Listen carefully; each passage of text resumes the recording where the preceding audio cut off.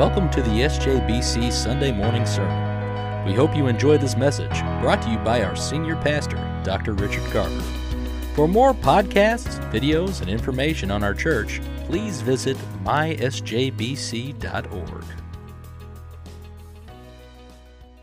Using their talents for God's glory. Grateful for that. Join me in 1 John this morning, chapter 2, page 984 there in your pew Bible.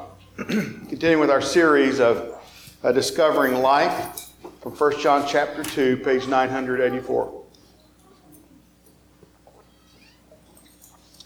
I have a book of quotes and stories from Dr. Billy Graham. I don't remember who gave me the book, but I've had it for quite some time. And it sits on my bookshelf at home, and occasionally I'll flip through the book and just kind of read Dr. Graham's quotes. And thumbing through that book, one of the quotes that Billy Graham shared was about one of his visits to Seattle, Washington. He had a conference there. It wasn't so much a preaching conference as it was a gathering of ministers and preachers and missionaries, evangelists, coming together in Seattle, Washington to discuss how to do evangelism more effectively, how to be church more effectively, how to be more effective in making God famous where we are. And one member of the group interjected a comment and said that if the church is to make its greatest impact, and certainly churches want to do the very best they can to have the greatest impact on their culture.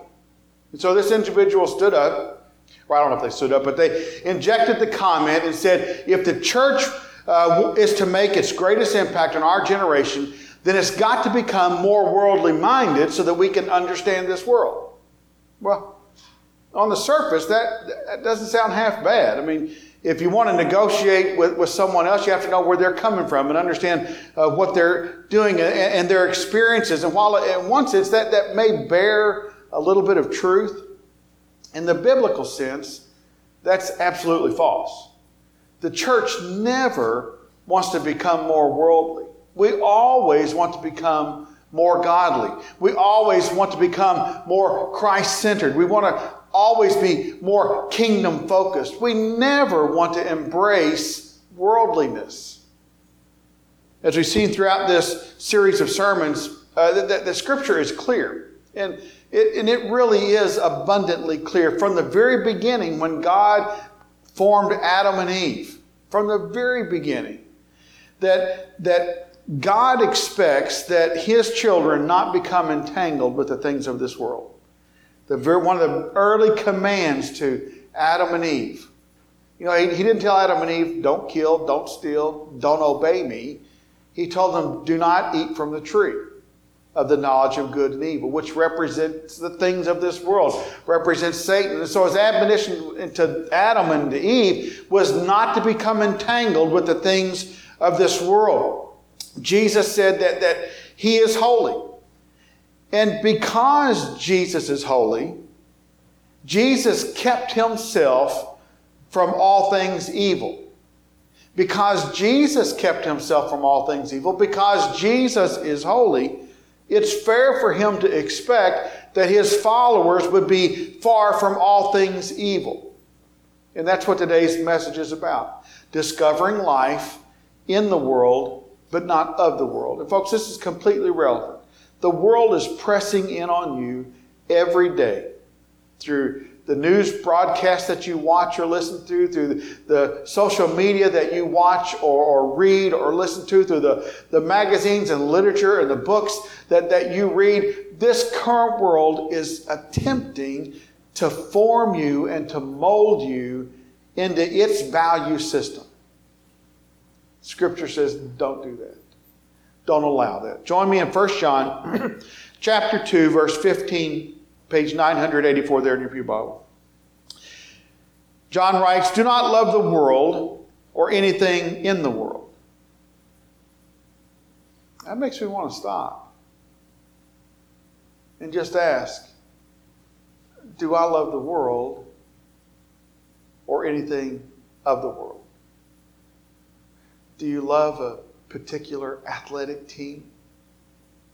Do you love a particular automaker that you love Fords, you love Chevrolets? Stephanie and I went into a store yesterday, and you know that we're Cardinal fans. And the store was in the middle of Cardinal country. And we were walking through the store, and there was nothing in this store that was University of Louisville related. Everything was Kentucky related, even though it was in the middle of Cardinal country. And I was thinking, man, I'm offended by this. So finally, on our way out, I did see one little red cardinal with the letters UL on this one little iron cardinal, and I wanted to buy it, but it was $13. So I walked out without the cardinal. I love my cards. That's what I say. Do you love the world? Do you love your home? Do you love your evenings on the back porch when the sun sets? Do you love the mountains? Do you love going to the beach? Do you love your family, your relationships, your job, your career? John's pretty clear. He says, do not love the world or anything that's in this world. So that's fair to ask. What do you love? He said, if anyone loves the world, the love of the Father is not in them. Wow. How do we balance that? How do we find the place of equilibrium when we're told to not love this world in which we live, in which God's blessing us as we live here? Don't love the world, neither the things in this world, because if we love the world, then God's love's not in us. He says in verse 16, for everything in the world, the lust of the flesh, the lust of the eyes, the pride of life, and those are the personal happiness, the things of this world, the successes and accomplishments of this world that we might attain. He says, for everything in the world comes not from the Father, but from the world. So everything in our world that we see today, that we might strive for, attain for, that causes us to find personal happiness outside of God, that causes us to lust for things, houses, cars, jobs, or to strive for successes, accomplishments, acknowledgments, all those things. They're not from God. But what is it that we pray most about? Isn't it those things? God, help me get a new house. God, help me find a new car. God, lead me to the right job, the right boss, the right co-workers. What is it that we pray most about? It's really the things of the world, isn't it? If we're honest. And that stings just a bit, because we don't like hearing that. And it helps us understand that I myself become misdirected in my affinities, that I lose track and lose focus. And so this counsel to us is good, because it helps us realign ourselves. We unexpectedly had to keep our grandkids for several days. Wednesday, Thursday, Friday, and took them home Saturday. And we took the kids home. My son asked me, Dad, what are you going to do? I said, I'm going to go home and sleep. Now, this was 10:30 in the morning. I said, I'm going to go home and sleep. And my daughter-in-law just rolled her eyes like, yeah, that's what I put up with every day. Yeah, but I'm old. And she's young. But during our conversations, my granddaughter said something to me, and I said, spot on. She said, well, what spot on? Well, spot on. You know when an archer draws back their bow and they put that sight on that target, and that when that sight aligns with that target before they release that arrow, that's called spot on. That when you release the arrow, presumably, if you don't wiggle, the arrow should strike the center of the target. Whenever we begin to love the things of this world, we are no longer spot on. Our spot on, our aim, our target is Jesus Christ. And so John is giving us this admonition about living life, not because he wants your life to be boring or dull, but because he wants you headed in the right direction. We travel in the direction in which we look and strive. So he's trying to help us here. And so he says in verse 17, the world, so the lust of the flesh or personal happiness, the lust of the eyes, which is things, or the pride of life, which is accomplishment, the things of this world and its desires pass away. But whoever does the will of the Father lives forever.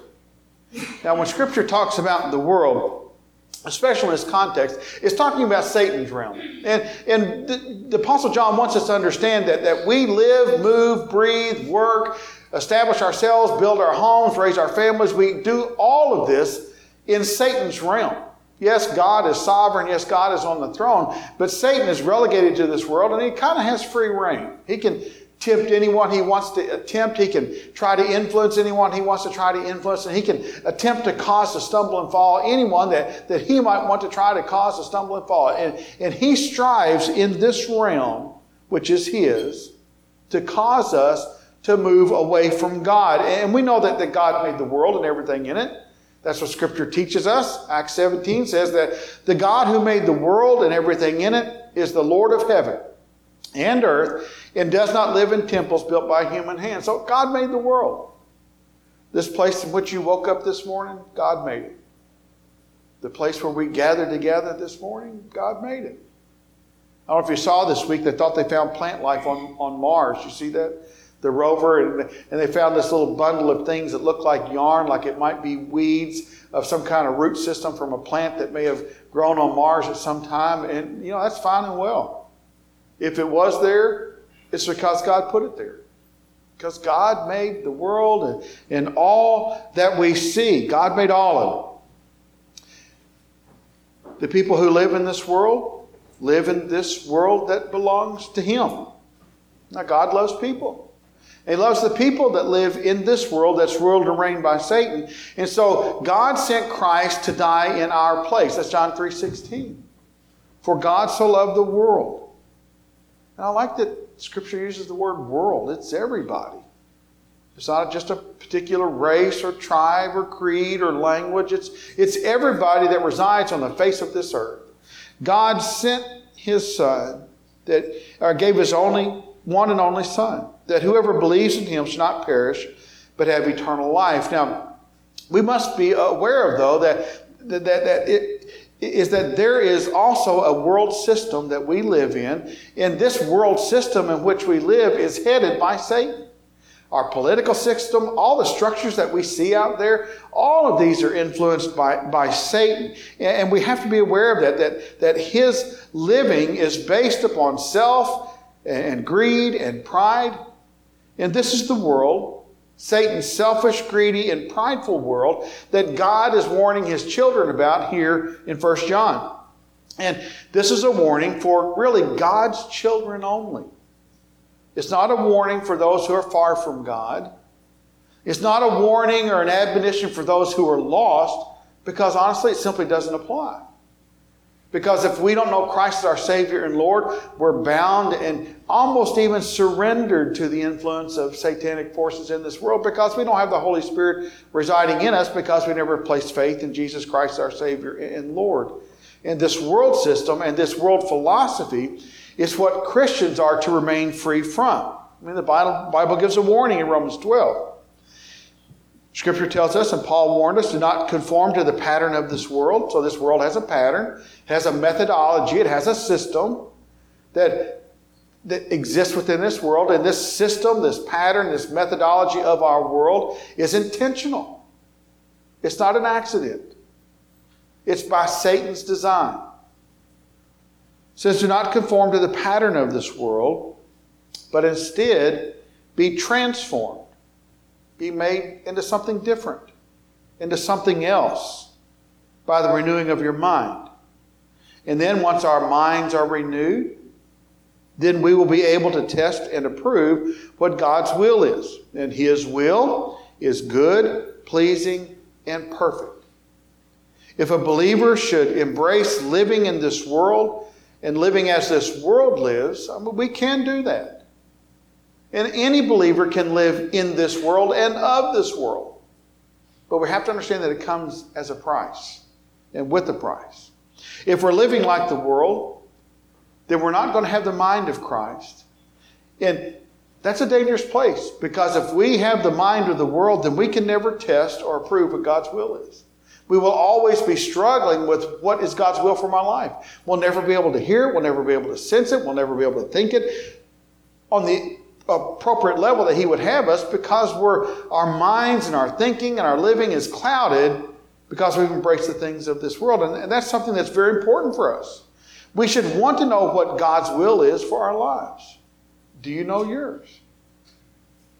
Do you know, if I could give you a pencil and a paper this morning, could you jot down in 1 or 2 sentences and say, God's will for my life is, and jot that out?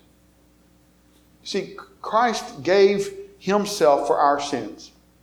He did that so that he might deliver us from the evils of Satan. But don't take my word on it. Listen to what Paul wrote in Galatians 1. Paul wrote, "Grace and peace to you from God our Father and the Lord Jesus Christ, who gave himself for our sins to rescue us from this evil age." And he's writing to believers. It's believers that need rescuing from this evil age, according to the will of our God and Father. Now, Jesus Christ rescued us from this evil world that we're in by offering himself as a sacrifice for our sin. And God's plan is that we all experience that rescue. Now, certainly not everyone will. Scripture teaches and affirms that not everyone will make it to heaven. Not everyone will accept Christ as Savior and Lord. There are many who will just walk away. But God's plan and hope is that none would perish, no, not one. This world in which we live is a great danger to our souls, because this world and everything about it leads in one direction. Everything about this world and Satan's world system leads us away from God. It leads us away from God in our thinking. It leads us away from God in how we manage our finances. It leads us away from God in the relationships in which we involve ourselves, in the employments that we have, and the vocations that we seek, and the relationships that we commit to. All of this around us, we have to understand that God is rescuing us from this evil world. And we need rescuing. And Jesus went to the cross in order to accomplish that. We all saw this past June the horrific floods that hit south central Montana. I don't know if you watched the news as I did, and watched the devastation of those floods in some areas of south central Montana. Rain fell at 5 inches an hour. I mean, that's 5 inches an hour. I mean, in 3 hours, you got 15 inches. 5 inches an hour. On top of all of that, the winter snow had begun to melt. And there were 2 to 5 inches of snow melt and ice melt coming down. So now instead of 5 inches an hour, you have between 7 and 10 inches of water coming into south central Montana in an hour. From June the 10th to June the 13th, it was on every news channel. You had to have seen it. Unprecedented flooding just devastated parts of Montana. This led to additional flooding rarely seen before across many areas near Montana in the rivers and streams. And as darkness began to fall on Montana, the waters, it just kept raining. And the water kept rising. And first responders were doing all that they could to field all the calls coming in. And they were coming in by the hundreds in a sparsely populated area like south central Montana. But they were coming in by the hundreds. Some rescues were air rescues where they brought in helicopters and lifted people out. Some of the rescues were water rescues where people went in with boats. Some people went in with four-wheelers and threw life vests out and pulled people in. And we watched all this happen. And people were panicking. I can remember seeing some of the scenes as people were trying to run from their town as the water was literally on their heels as they were running out of town. And because they were running, because death and destruction were on their doorsteps. I mean, in some of the news broadcasts, it was even on their heels. I mean, they were running from water, and as they were taking a step, they were lifting their heel up out of the floodwater. I mean, they were afraid of losing their life, and they were doing all that they could to preserve their lives. And so they rushed the boats, they rushed out of areas. Everyone wanted to get into the boat at the same time to be rescued. Now, throughout Scripture, there are lines that are drawn in the sand between the people of God and this world. And there are distinct lines. There are clear lines in the sand that stand for the believer not to cross this line. Because on the other side of that line is death and destruction, like what those people were experiencing in Montana.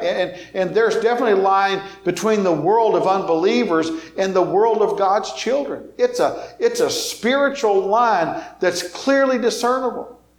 We can discern that line in the way we talk, in the way we walk, in the way we eat, in the way we drink, in the way we converse, in the way we drive. It's evident to the world whether we're believers or not, and we never have to say a word. James 4 verse 4 says, "Don't you know that friendship with the world means enmity against God?" That word enmity is similar to the word disdain. To be friends with the world means to exhibit disdain for God. Therefore, anyone who chooses to be a friend of the world becomes an enemy of God. Now, James is writing to the church. He's writing to the church in Rome. He's writing this to Christian people. Now, that's something that we would expect to be said to a lost person. If you're a friend with the world, you're an enemy of God. But that's not James's audience. The original recipients of this letter are believers just like us. People who place their faith in Jesus Christ as Savior and Lord, but they've taken their eyes off the target, off the bullseye, and they've begun to look at the world, the lust of the flesh, the pride of life, and all that goes along with it, and the pleasures of life. And as a result, James is talking about Christian people who have a disdain for God. That doesn't sound possible.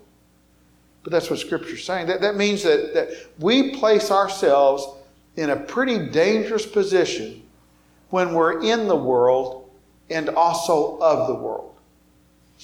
1 John says to be in the world but not of the world. But when we're in the world and of the world, as a believer, we're placing ourselves in a very dangerous position. The common thread in avoiding worldliness is the desire to conform one's life to God's will. That's Romans 12:1 and 2. That means that we intentionally and specifically turn away from the enticements of this world. I mean, we're called to an active devotion to God that shapes all that we are, that shapes all that we do. And we may not see it right away, but understand the world is not a passive creature. If Romans 12:1 and 2 helps us understand anything, it's that the world is trying to reshape you. And remember, Romans 12 is also written to believers. People who, just like us, who know Jesus Christ as Lord and Savior. And the world, even though your eternity is secure in heaven, the world is still trying to conform you to its way of thinking, to its way of living, to its value system. And that's dangerous. This world is not passive. It is extremely active. The world is Satan's world. And it's a rival for the allegiance of every person. God won't force us to be loyal to Him, but He expects it. And we don't want to get caught off guard here, because for us, dear faithful Christian, the hope of this passage, that for you as you're a servant in this church, for us to understand that we're going to face opposition in this world. You're going to face opposition to your values. You're going to face opposition to your freedoms in Christ. You're going to face opposition to your morality, to your spiritual commitment, to your kingdom endeavors. We're going to face opposition in this world. And anyone who wants to live all out for Christ, honestly, we're spot on for Satan. We have got a target in the middle of our forehead, and Satan is aiming straight for our thinking and our feeling and our believing. Committed, faithful believers, honestly, we're in for a lot of trouble. And there's no getting around it. Because the world is trying to conform you to this world. Last night, Stephanie made some quinoa for supper. That's become a staple in our home. And we eat it, not every meal, but a lot of meals. We like it. We put different flavorings in it. But I got it. We had some left over last night, and it was about a serving. And so I got a container, and I thought for sure that this amount of quinoa would fit into this container. And so I scooped it into the container, but it was a little higher than the edge of the container, so I couldn't fully get the lid on it. So I took the back of my tablespoon and I mashed it down. And I mashed down one side of the container, and I got the quinoa all in there. And I turned around the other side of the container, and I thought, well, I got that mashed down, but you know what happened when I mashed that side down? The other side squirted up. Now, a smart person would think, oh, you should only do that once. So I turned it back around, thought, well, maybe if I smash it a little harder. So I smashed it a little harder, and it just squirted out a little farther. That's what the world is trying to do to us. It's got a mold. It's trying to smash you into it. But the spiritual side of you, just like that quinoa, it's going to resist. Or at least it ought to. When the world tries to force you into its mold, we ought to feel it and begin to rebel and say, no, I'm going out the other side. That's Romans 12:1-2. Not to allow this world to conform us into its image, into its thinking, is exactly the life of Christ within us. And just as Christ's life with all its love and selfishness was mocked, those who endeavor to live godly lives and those who refuse to be forced into the mold of this world, you're going to experience criticism, you're going to experience opposition, maybe even persecution. Peter says you might even die for it. But don't let it discourage you. Persecution for your faith is proof that you're identified with Christ. Satan's not going to persecute his own. They're already going in the wrong direction. He didn't want to discourage them from going in the wrong direction. Now, the truth of all this, though, is that sometimes it's tough to navigate through life without getting pulled in. For those who have been to the ocean, you understand what a rip tide is, or what a rip current is. And when the sea begins to switch from the tide coming in to the tide going out, it'll pull you out to sea. For a person who doesn't have strong enough legs, it'll pull their feet right out from underneath them. For us, this world is like that ocean current. It's not always easy to figure out what's spiritual or what's worldly. I mean, so many things, particularly in our world, that are bad, they're disguised as good. I don't know if you read this week, Cuba, a Catholic nation, an openly Catholic nation, just yesterday voted to begin to affirm same-sex marriage. Cuba, of all places. But we shouldn't be shaking our head. America did that 15 years ago. We should be looking at ourselves. But see, that's the way of this world. We want to look at Cuba and say, oh, poor Cuba, what a mistake they're making. We made it first. But we forgot that because the world has already got us desensitized to that just a little bit. It's not always easy to figure out what's spiritual and what's worldly. Things that are bad, we're told that are good. Things that are good, we're told that are bad. And we wonder, well, which is it? And I'm going to tell you, it's not always easy. And it's not always easy because we're in the realm of Satan. Scripture tells us that Satan masquerades as an angel of light. Satan presents himself to God's people as one of God's angels. You have angels of light and you have angels of darkness.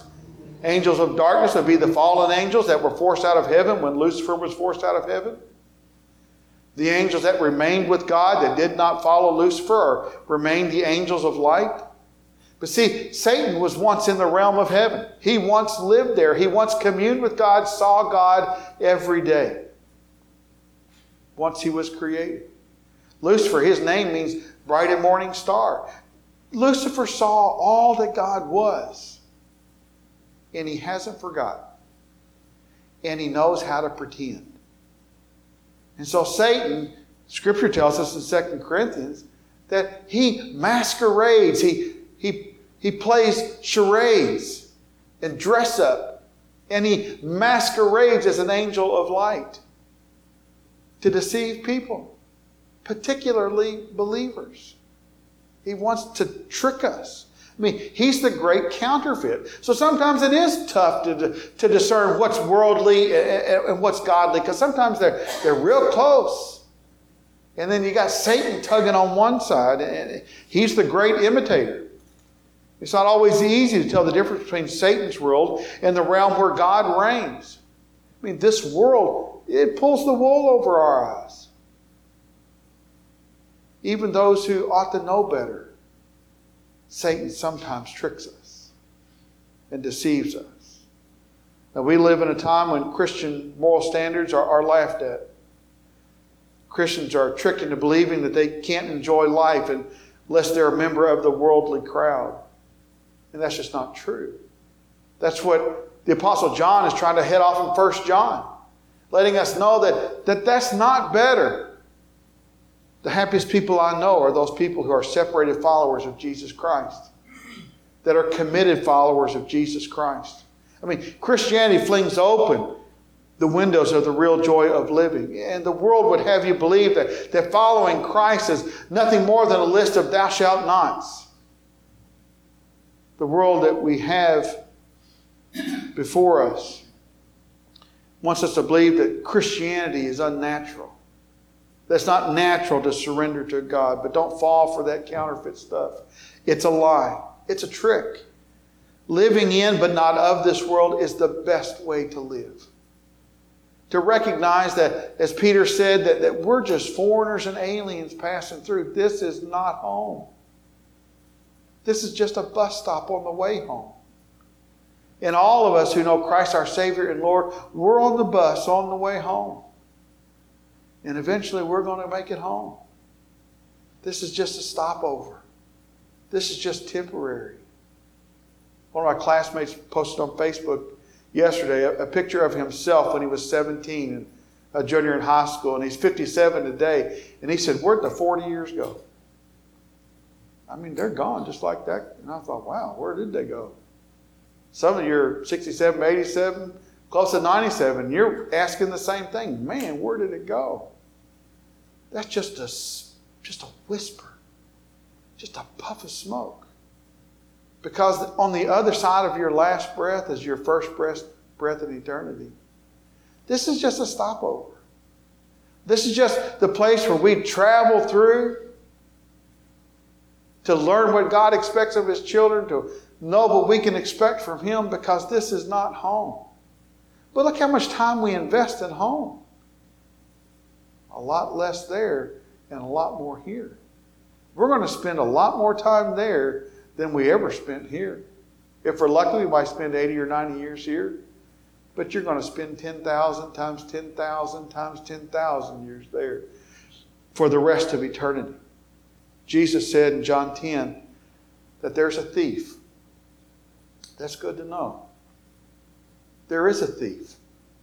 And that thief wants to steal from you victory in this life, wants to steal from you your joy, wants to steal from you your happiness, wants to steal your testimony from you, wants to steal from you your walk with the Lord, wants to steal from you your restful night's sleep. The thief comes only to steal.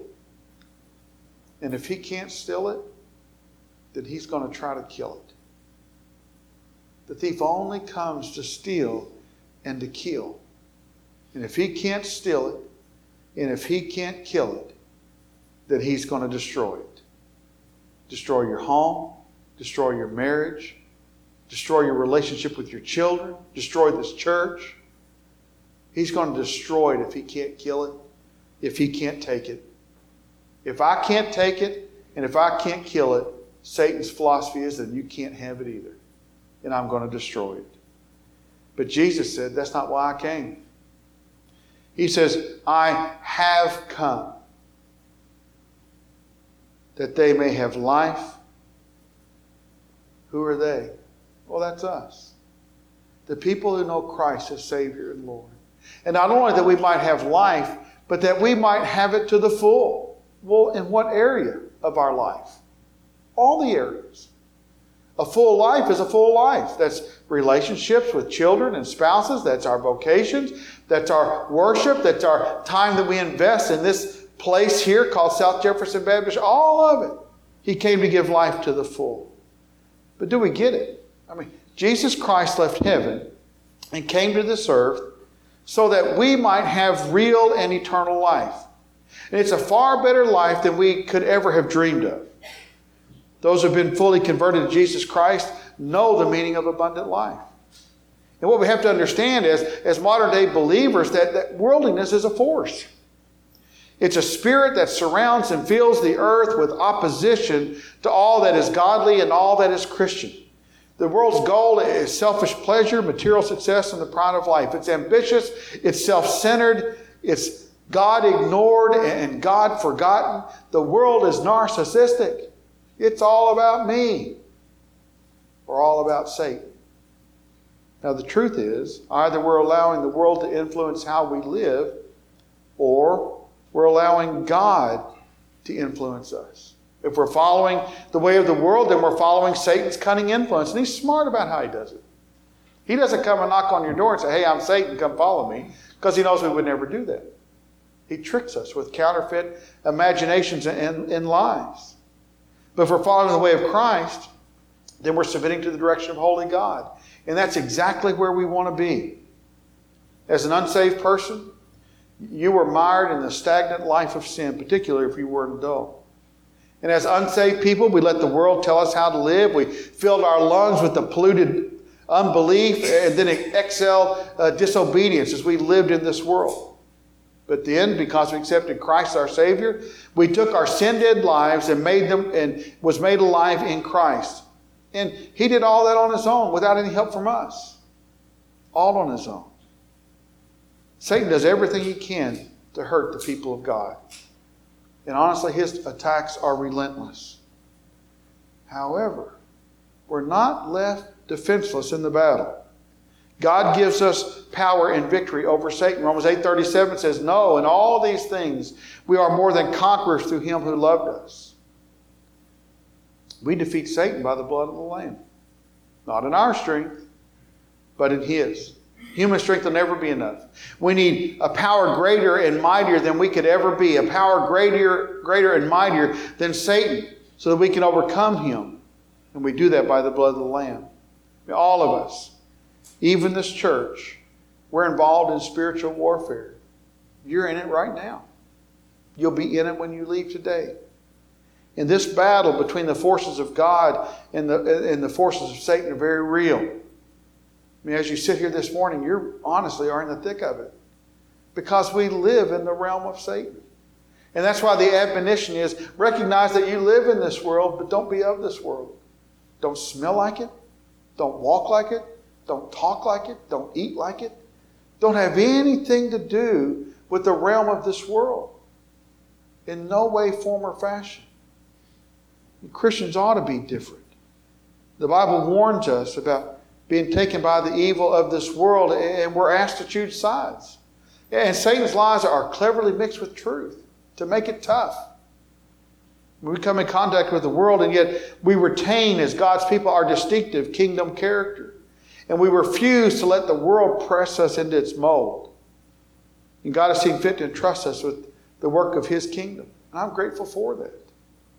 We do kingdom stuff here. Not for ourselves, but to make God famous on this corner. And our responsibility is to proclaim the good news of the gospel. I mean, God loves this world, as broken and messed up as it is. I mean, we sing it today that God is going to redeem this world. He loves this world and the people of this world and those that are His children. And He's going to redeem it. And He already has redeemed it through our Savior and seeks to save it. And so this passage is about discovering real life. To live in the world, but not of the world. As Jacqueline comes and we sing a hymn of invitation, I mean, you got to ask yourself, what do I smell like? Now, I don't know exactly what a Christian smells like, but I know they don't stink. Not spiritually and not morally. That we are a sweet aroma to our Savior. Let's stand together as we sing.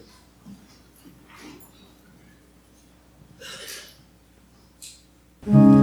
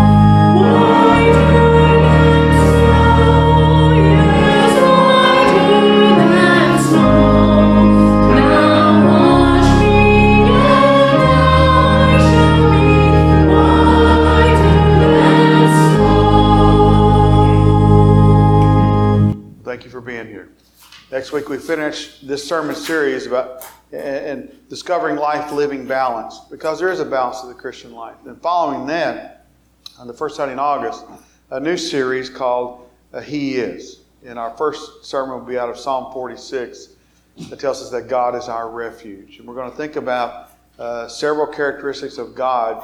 We know that He's holy and just and righteous, but He also has other dynamics to His character that we want to think about, and that He's our refuge, that He's our protector and provider, those kind of things. So that'll be the new series taking us into the fall.